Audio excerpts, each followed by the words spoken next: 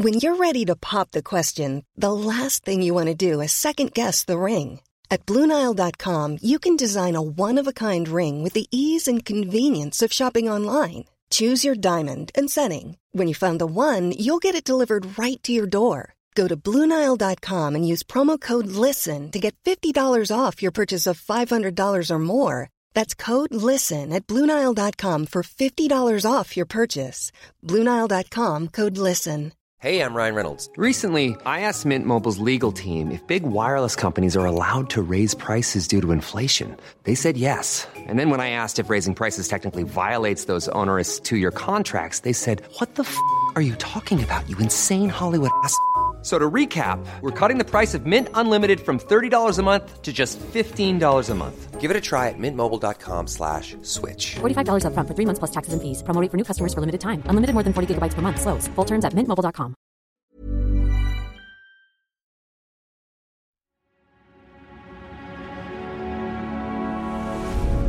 Tortoise. Hello, it's Basha here, and you're listening to the Slow Newscast from Tortoise. There was a moment just a few years ago when 3 letters seemed to dominate British politics. ERG. Every argument, particularly every argument about Brexit, made mention of those 3 letters.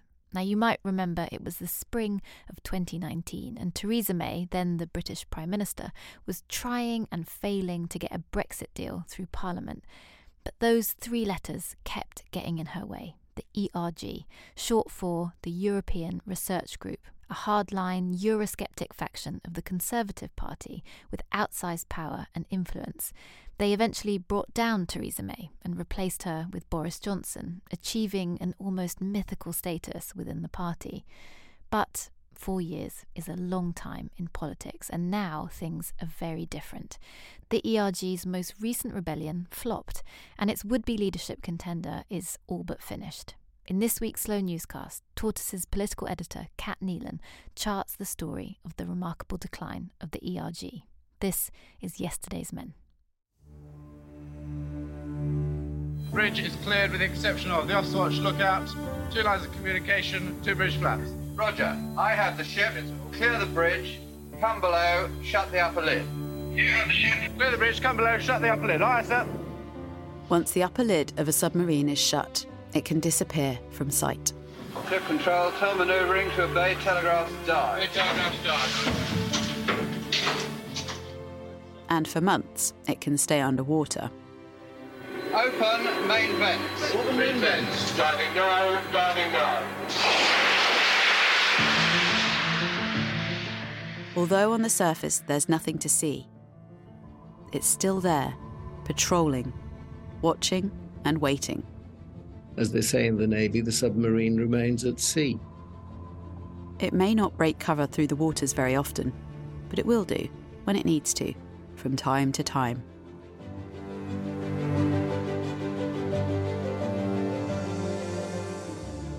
This is how members of the most consequential group in the Conservative Party for a generation see themselves.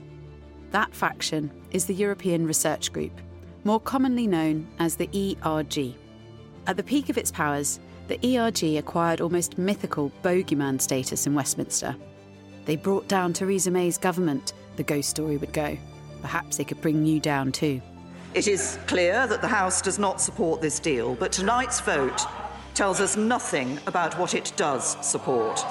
Another thumping defeat. You can see it there, nearly 150 majority against the Prime Minister. It's going to make a statement. But as Brexit dropped off the front pages, the ERG submarine disappeared from view. Some say it was lost in the depths. Others claim it's still patrolling the seas. Just because you don't hear much from the ERG and ERG members for a bit, it doesn't necessarily mean they've gone away. One day last month, there was a pivotal moment in the history of the ERG. Some say it put the final nail in the coffin for the group that once dominated British politics. A day when, faced with a fresh test of strength, the ERG stumbled. Instead of forcing Prime Minister Rishi Sunak into a humiliating defeat with all the embarrassing headlines that follow, it was the ERG itself which became the story. A childish spat, a rebellion that flopped, and a would-be leadership contender all but finished off has led some to call time on the group that once held the country's fate in its hands. The ERG is dead, dead, dead. And beg the question, could another group be ready to replace them?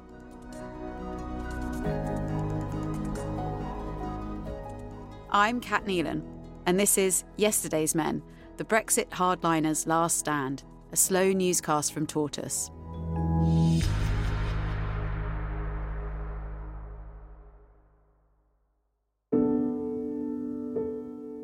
It's Friday, February 24th, 2023, but you could be forgiven for thinking we've gone back to the dark days of 2019. The Prime Minister is claiming to have secured a new post-Brexit deal with the EU. Details are scarce, but Number 10 is hailing a positive breakthrough in talks with EU President Ursula von der Leyen. Brexiteers, both in Westminster and Stormont, are spitting feathers, not least because they haven't a clue what's been agreed. I sat through a meeting with a group of our MPs and a very senior person in the government who said there is no deal. Well, there blatantly obviously was a deal because it appeared fully fledged about a week later. So the information flow made it quite difficult for people. This is Christopher Howarth. He's the ERG's senior researcher. It was very tightly held. There was a small group in Number 10 in the Cabinet Office who had done the negotiating and held the documents. Even the ministers responsible, I think even Steve Baker has said that he wasn't really kept in the loop about it. I think even other ministers who nominally were in charge of it weren't really briefed on what was going on. So it came as a surprise to them as to everyone else when the actual documents came. But with rumours that the deal has been branded the Windsor Agreement and that tea with King Charles is being used to sweeten up Brussels, temperatures back home are rising. Jacob Rees-Mogg, a key ERG member, attacks the plan as being on the borderline of constitutional propriety. The following Monday, speaking in Windsor, Rishi Sunak and Ursula von der Leyen wax lyrical, not just about the deal, but about each other. Good afternoon, Prime Minister dear Rishi. It is an honour and a pleasure to be here in Windsor with you. It's quite a shift from the frosty era with Boris Johnson and Angela Merkel. But the warm words and positive vibes in Windsor don't translate to the parliamentary offices of the European Research Group. Here, senior researcher Christopher Howarth and a small group of Eurosceptic MPs are trying to make sense of what they have just seen and heard. They're also doing the sums. Much has changed since the ERG's heyday under Theresa May, but crucially, Rishi Sunak now enjoys a working majority of 66. Many of the key players have moved on, some into plum government roles.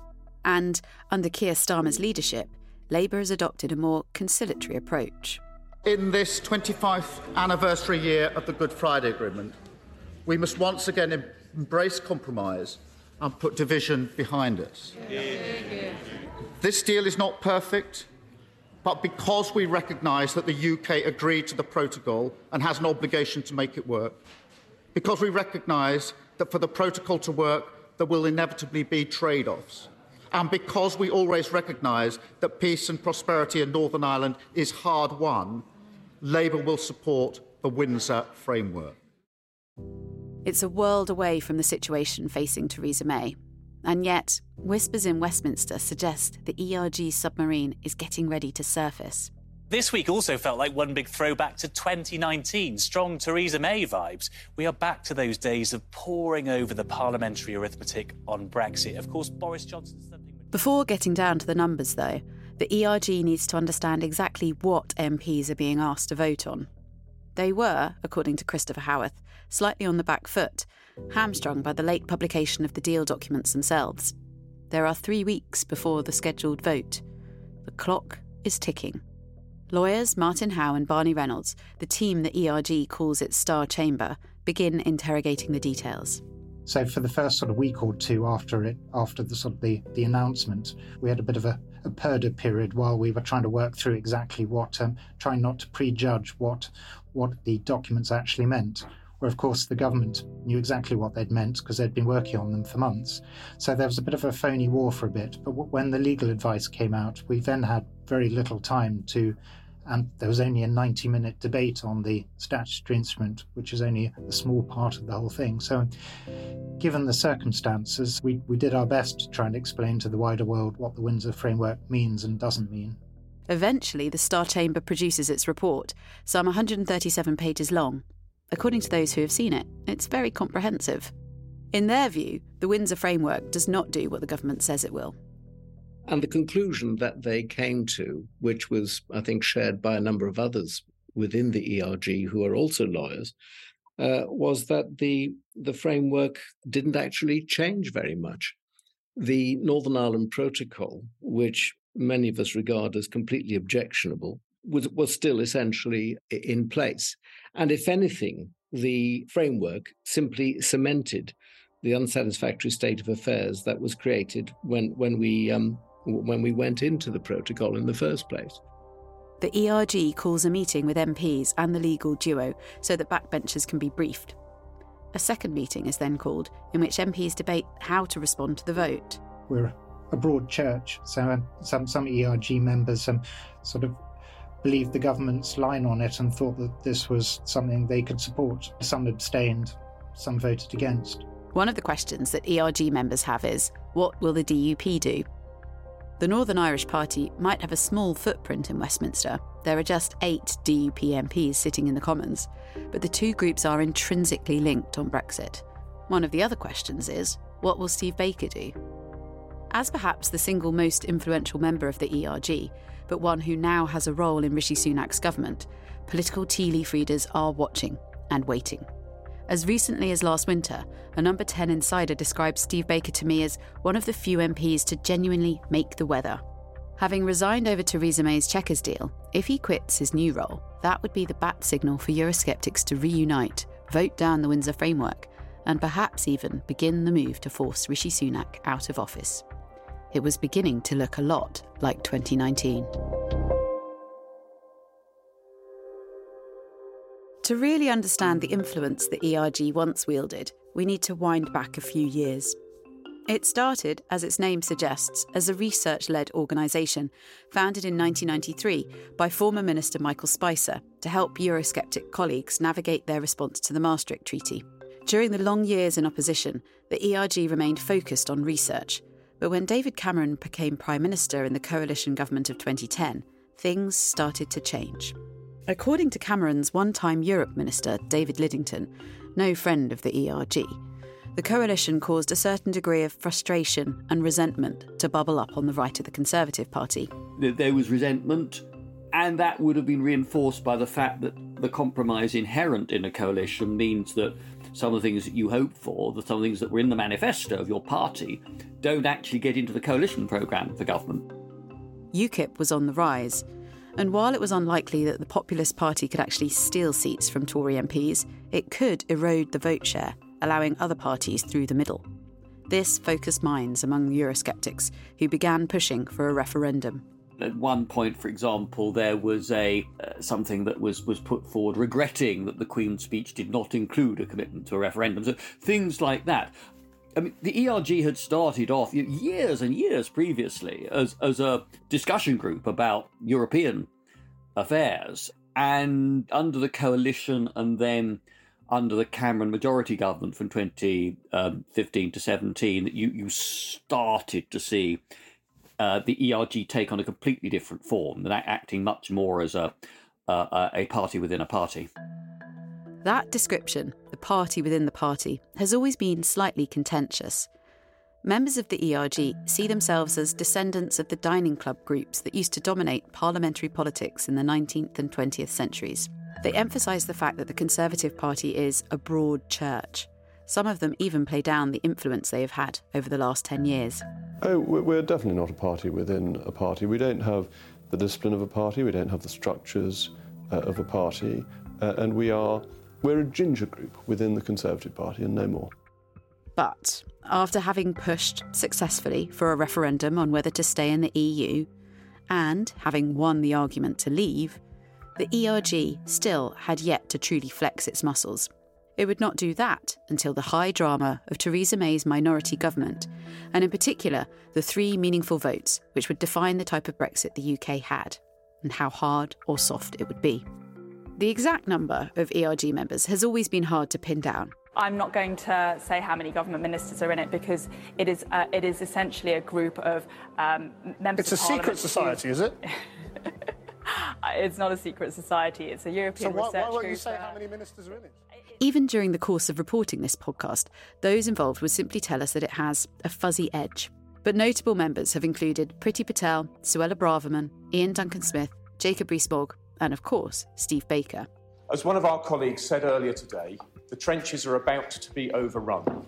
In such circumstances, what is required from all of us is discipline. A devout Christian and a devout Brexiteer, Steve Baker has been the MP for Wickham since 2010. He was appointed Deputy Chairman of the ERG by then Chair Jacob Rees-Mogg after he resigned from Theresa May's government over her Brexit deal. That role made Steve Baker the ERG's de facto whip, and it was during this period that the group became a force to be reckoned with. Alongside research and advice came discipline, organisation, and directions on how to vote. Current members, perhaps feeling somewhat betrayed by Steve Baker's more recent actions, try to play down the significance of his role. But those on the receiving end are in no doubt that he was at the centre of things at this time. Neither is Steve Baker himself. I've done 4 general elections, I've been an MP for 13 years, and I don't think it's too bashful to say I don't suppose anybody else in history has led as many rebellions as successfully as I have, and that's, if anything, down to the technology. I will be, I think forever, the first MP to have used WhatsApp broadcast lists to run big rebellions, and it's been a hell of a thing. Steve Baker's enthusiastic adoption of WhatsApp meant ERG members could be corralled to vote for or against, and in this period it was usually against, whatever legislation the government brought forward. He was a very, very good organiser, and in the early votes on Brexit, he was very good at sort of getting people together and communicating, and so people knew which amendments, which votes were coming up when. As well as the personalities and the technology, the other key factor that cemented the ERG's influence was simple parliamentary arithmetic. Having called a disastrous snap election in 2017, Theresa May had lost both her authority and her majority. With Labour voting against the government throughout this period, there was only ever one outcome. Here's David Jones, current Deputy Chairman of the ERG. Around the time of the 3 meaningful votes during Theresa May's prime ministership, that of course was a time of frenetic activity.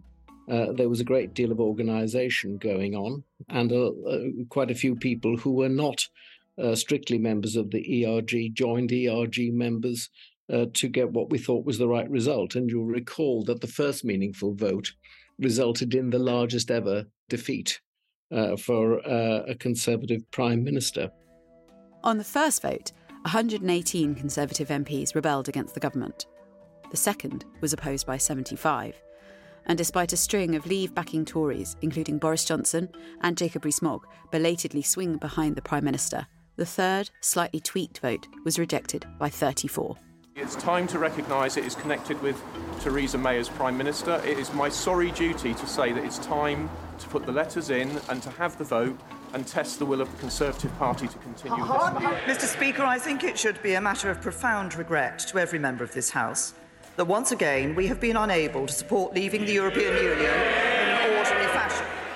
It's hard to express the high drama and complete disbelief at what was happening in Westminster at that time. Theresa May had lost badly. She couldn't continue. But it was more fundamental than that. The country had already been divided by a ratio of 52 to 48 over the decision to leave the EU. As these votes showed, the very people in charge were just as divided on what to do next. One government source simply told The Guardian, "Last one out, turn off the lights." It's a time that has left its mark on those who participated on either side of the debate. Here's how one ERG-backing MP remembers it. The pressure that people were being put under when those meaningful votes were going on. People were being bullied if the whips had something on them. They were being bribed if they didn't have anything. The position that they offered me was the position that they knew that I would have loved. They made the offer while I was sitting on the benches, and people were accepting bypasses for their towns and that sort of stuff, you know? Gavin Barwell, Theresa May's Chief of Staff, told us that while he hoped no one ever stooped to bullying, pressure isn't entirely unreasonable. I hope you wouldn't ever have instances of people being bullied. That's not. I mean, it's not clearly not a productive tactic for any whip's office to use against people who are on your side ultimately. But it's entirely legitimate, I think, for a government's whip's office to put pressure on MPs and make the arguments forcefully about why a Prime Minister needs their support. But at the peak of the ERG's power, it didn't much matter whether it was the carrot or the stick. The first two were obviously the government lost by a country mile, but the third vote was close and could have been won, I think. And my reading of it was that it was a conversation between Steve and Suella Braverman that was critical in ensuring that we didn't get that final hardcore group over the line. If we got that, I think we would have won over some Labour rebels, and then we would have been able to pass the agreement. And it's often sort of forgotten, I think, when you look back at all of those votes, that on the third vote, Boris Johnson, Ian Duncan-Smith, Dominic Raab, Jacob Rees-Mogg, a whole number of these senior Eurosceptics were convinced, maybe reluctantly they would tell you, but did come across and vote with the government. And it was only a small hardcore that we weren't able to persuade, but they ultimately proved critical. Marc Francois, who would go on to become chairman of the ERG, branded this small hardcore as the Spartans, a reference to the Greek warriors who sought to hold back the mighty Persian army at Thermopylae. The 300, as they're sometimes known, fought to their heroic, noble death. While the imagery might feel somewhat overblown in hindsight, it captured a certain mood, and the name stuck. However, after Theresa May was replaced by Boris Johnson with his oven-ready Brexit deal, and with minds focusing on the more immediate threat of COVID, the ERG's submarine disappeared from view. Marc Francois had another colourful analogy. Perhaps we should now take on board the advice of the prophet Isaiah, who said, "And they shall beat their swords into plowshares, and their spears into pruning hooks. Nation shall not lift up sword against nation, neither shall they learn war anymore." In that case, perhaps I and my Spartan friends should now lower our spears too, but perhaps keep them to hand, just in case one day someone, perhaps the leader of the opposition, should try and take us back in. In that same speech, Marc Francois noted that while the battle for Brexit had been won by his band of ultras, the battle for the Union is now about to begin. It's a battle that Rishi Sunak hoped would be concluded with his Windsor framework. Well, let's bring you some more breaking news. The European Research Group of Eurosceptic Tory MPs has been meeting this morning, and it has decided to recommend its members vote against the government in the Brexit vote that's going to be held in Parliament later. Quite a lot has happened between the Spartans' spears being lowered and this most recent Brexit vote. But the ERG has still found time to celebrate leaving the EU at a dinner held at the private members' Carlton Club. According to the Daily Telegraph's colourful account of the evening, the Spartans dined on trout salad and boiled quail's eggs, followed by lamb rump, all served with wine that one attendee told the paper was Chilean, not French. They posed for a picture on the club's elaborate staircase, wearing green ties decorated with small gold Spartan helmets, mementos handed out by veteran ERG member Sabil Cash. But in the months after this moment of unity, the threads that held the ERG together began to unravel. Boris Johnson's behaviour over Partygate had split the group, with Steve Baker among those publicly pulling his support for the man who had, supposedly, got Brexit done. During the subsequent leadership contest, the ERG was divided on who should succeed him. Rishi Sunak, despite being an early advocate of Brexit, was not popular. Sources say there was a poor turnout to the ERG's hustings that summer, a sign that the group was already losing influence. When he was eventually installed, Rishi Sunak gave several ERG members ministerial roles. That included Home Secretary Suella Braverman, Northern Ireland Secretary Chris Heaton-Harris, and Northern Ireland Minister Steve Baker. And so, as the clock ticked down to the Windsor Framework vote, the question in people's minds was, could the ERG still exert the pressure it once had? And would Steve Baker be a part of it?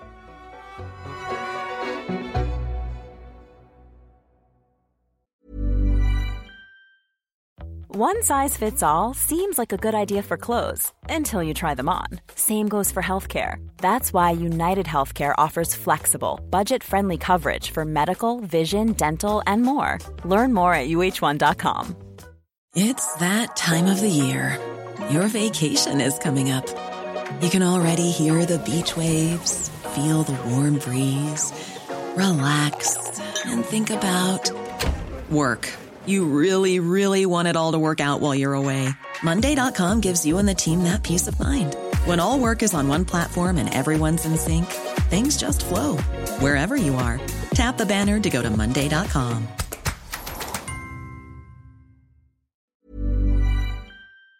Hello, it's Tomini from Tortoise. This podcast is sponsored by EY.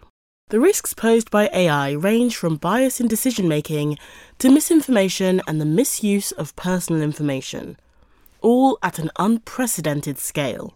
Nearly a quarter of UK businesses understand that the regulatory landscape is changing fast, and nearly half are tracking new regulatory guidance to be responsive to emerging best practice. The EY Responsible AI Service helps organisations innovate safely, providing confidence that AI and generative AI technologies are developed and managed ethically, transparently and sustainably, and that potential regulatory and reputational risks are identified and mitigated. Discover how you can create a better working world with AI by going to ey.ai. In the end, the self-described hard man of Brexit took another route. Steve Baker told Newsnight he was enthusiastically backing the Windsor framework and urged colleagues to do likewise. To have delivered the Stormont break as a real thing, I've pored over the legal text myself, others will do likewise, but to have delivered that, it's the most extraordinary negotiating triumph, and I'm very, very pleased. As late as yesterday, I thought I might have to resign, and I'm delighted to be able to say that this is a great opportunity for us to close one chapter of our national story, move on to the next. On the day of the vote itself, asked about the prospect that both Boris Johnson and Liz Truss would rebel, Steve Baker doubled down. He's got a choice. He can be remembered for the great acts of statecraft that he achieved, or he can risk looking like a pound-shop Nigel Farage. This, and the wider sense of betrayal, started an extraordinary war of words between himself and his former Spartans.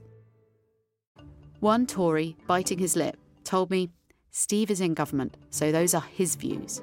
Another said, if anything, Steve is the pound shop figure, swapping principle for ministerial office.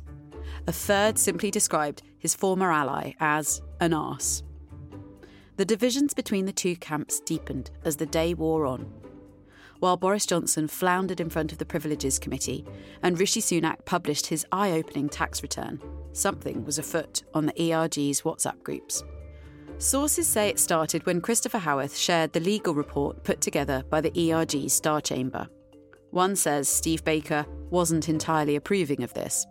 Another says Christopher Howarth made an adverse comment challenging Steve, saying, "Don't you feel you've left the cause?" Whatever the trigger, the situation quickly spiralled.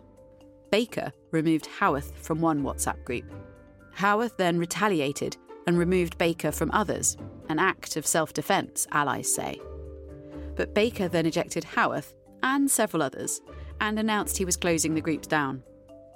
One exchange has made it to the public domain. Can you remove yourself as the admin, please, rather than throw me out? That would be great. Thanks, Chris. No. Why not? You are no longer an officer of the group any longer. Would seem better for all to hand over control. But if you promise not to throw me or anyone else out of this one as well, that would be great as well. Kind regards, Christopher. Colleagues, with apologies, I'm about to empty this group and delete it. I'm confident that officers will wish to recreate it. The verdict of those watching this was that it was unedifying behaviour for a high-profile colleague to engage in. It was just plain childish. Quite petulant behaviour. Everybody else just looked at it with bemusement. It was very much a 21st century tiff.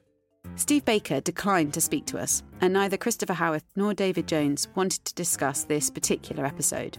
But Howarth did concede that these kinds of spats are invariably a bad idea because, before long, they go public. I think politicians are probably quite aware that sort of WhatsApp messages are sort of, depending how big the group is, if you start to have an in-depth sort of argument with someone, that it's only a matter of time before it ends up in the hands of a journalist. In the end, the Windsor framework sailed through the Commons with 515 votes for and just 29 against. Ayes to the right, 515. The noes to the left, 29. The ayes have it, a lot! Of the noes, 22 were Conservatives. Steve Baker voted with the government. At the same time, just down the corridor, Boris Johnson was answering questions about the extent to which he misled Parliament over the lockdown-breaching parties held in Number 10. The timing of these two pivotal moments, as Rishi Sunak invited England's T20 team to play cricket in the garden at Downing Street, has served to highlight the demise of both the ERG and the man they once propelled to the highest office in the land. It was interesting to me that that vote happened at the same time as the appearance before the Privileges Committee. So that week to me felt like quite a epiphanal week in terms of Boris Johnson's hold over the Conservative Party. At the end of that week, he looked a much diminished figure, both in terms of how his performance went in front of the Privileges Committee, but also in terms of the if you like, the revealed evidence of the lack of sway he held over his colleagues. Others have been less diplomatic. Time has moved on, and the people who voted against it are yesterday's men and women. The ERG is dead, dead, dead. Some people will say it was dead already, but I think Windsor Framework put the final nail in the coffin. And, as always, ready to stick his oar in, Nigel Farage tweeted it was the last throw of the dice for Euroscepticism in the Tory party. Unsurprisingly, that's not the view of those in the ERG itself. They point to the fact that while only 22 Tories voted against, a further 48 abstained, 70 in total. About a third of the backbench Conservative Party wants you to take out the ministers who are obviously bound to have to vote for it.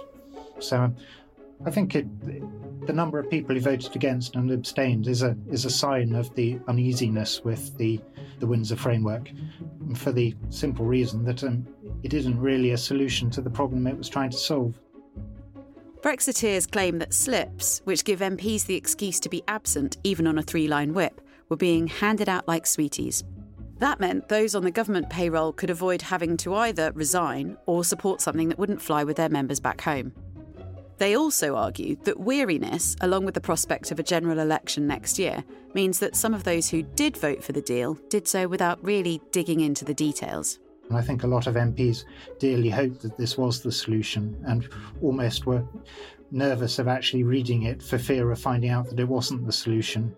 And far from being dead, the ERG's Deputy Chairman David Jones argues the group will now bide its time for the problems in the Windsor Framework to become apparent, while also being on the lookout for any perceived Brexit backsliding.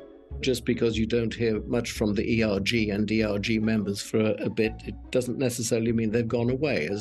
As they say in the Navy, the submarine remains at sea.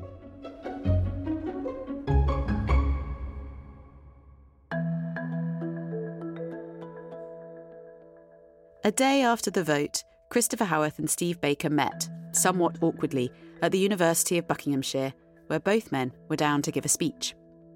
I was looking at the various campaigns I ran. I thought I'd better write a list. Conservatives for Britain, Vote Leave. The first time I did the ERG, I was then a government minister. I then did the ERG again in different capacities. Did the COVID Recovery Group, Conservative Way Forward, and the Net Zero Scrutiny Group. And my goodness, it has been a busy old time. And I'm glad to be a minister once again. And I know I need to be just a little bit careful with the camera running, that I do need to stay defensively within the bounds of government policy, and I do intend to do that, and I hope it won't disappoint any of you too much. One left the stage as the other entered. They didn't speak. Howarth stresses that he has no malice towards Steve Baker, but others say the ripples of that day are still playing out on WhatsApp, in the groups that were hastily recreated after being deleted by their one-time instigator. One member told me, Eurosceptics have long memories and a keen sense of betrayal. But outside of the internal squabbles, what is the ERG's legacy? To some, perhaps it's a joke.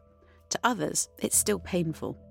Either way, its impact on Westminster politics is ongoing, not least in the manner through which MPs are organised. Here's David Liddington again.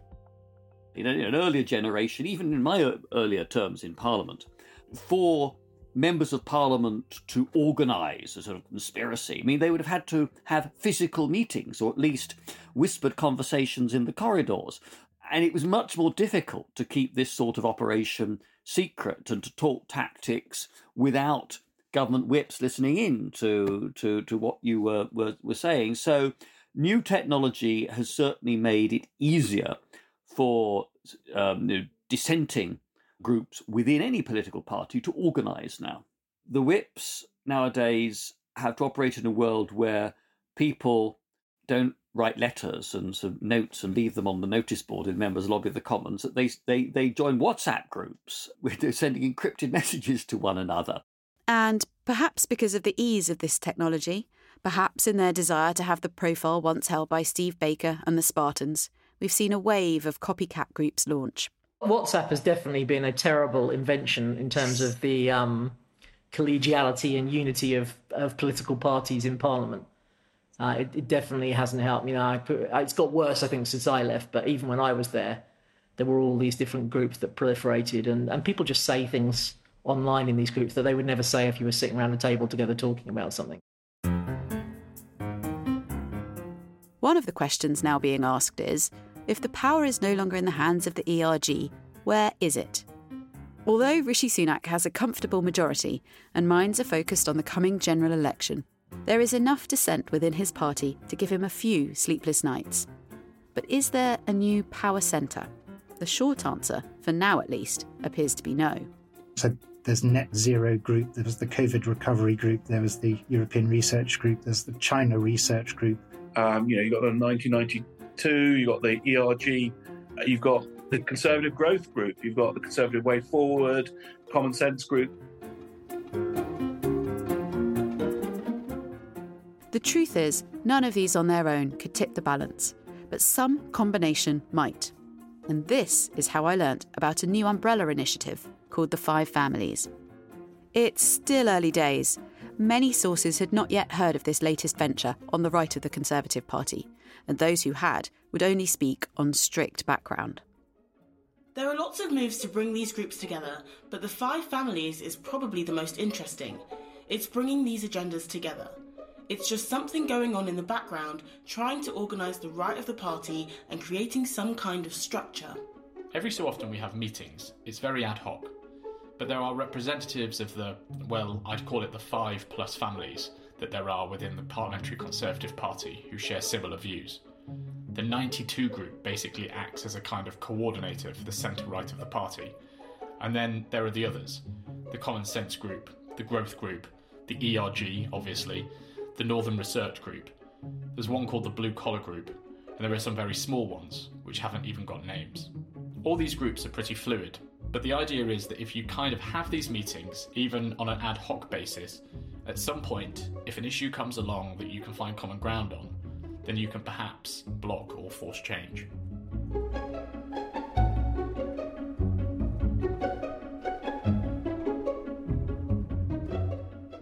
With the vote on the Windsor framework, Rishi Sunak has won the battle.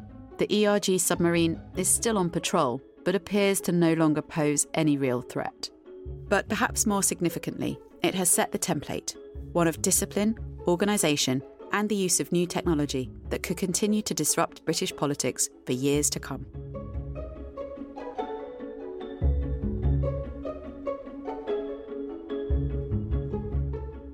Thanks for listening to this episode of the Slow Newscast from Tortoise. It was written and reported by me, Kat Neelan. The producer was Imi Harper, and the executive producer was Kerry Thomas. Sound design was by Tom Birchall.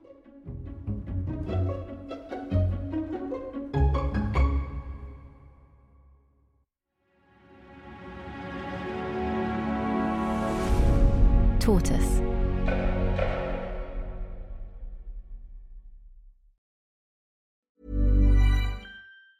Even on a budget, quality is non-negotiable. That's why Quince is the place to score high-end essentials at 50 to 80% less than similar brands. Get your hands on buttery soft cashmere sweaters from just $60, Italian leather jackets, and so much more.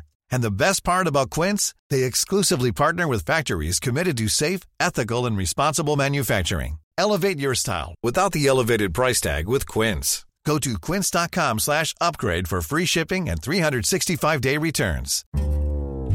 Hello, I'm John Curtis. And I'm Rachel Wolfe.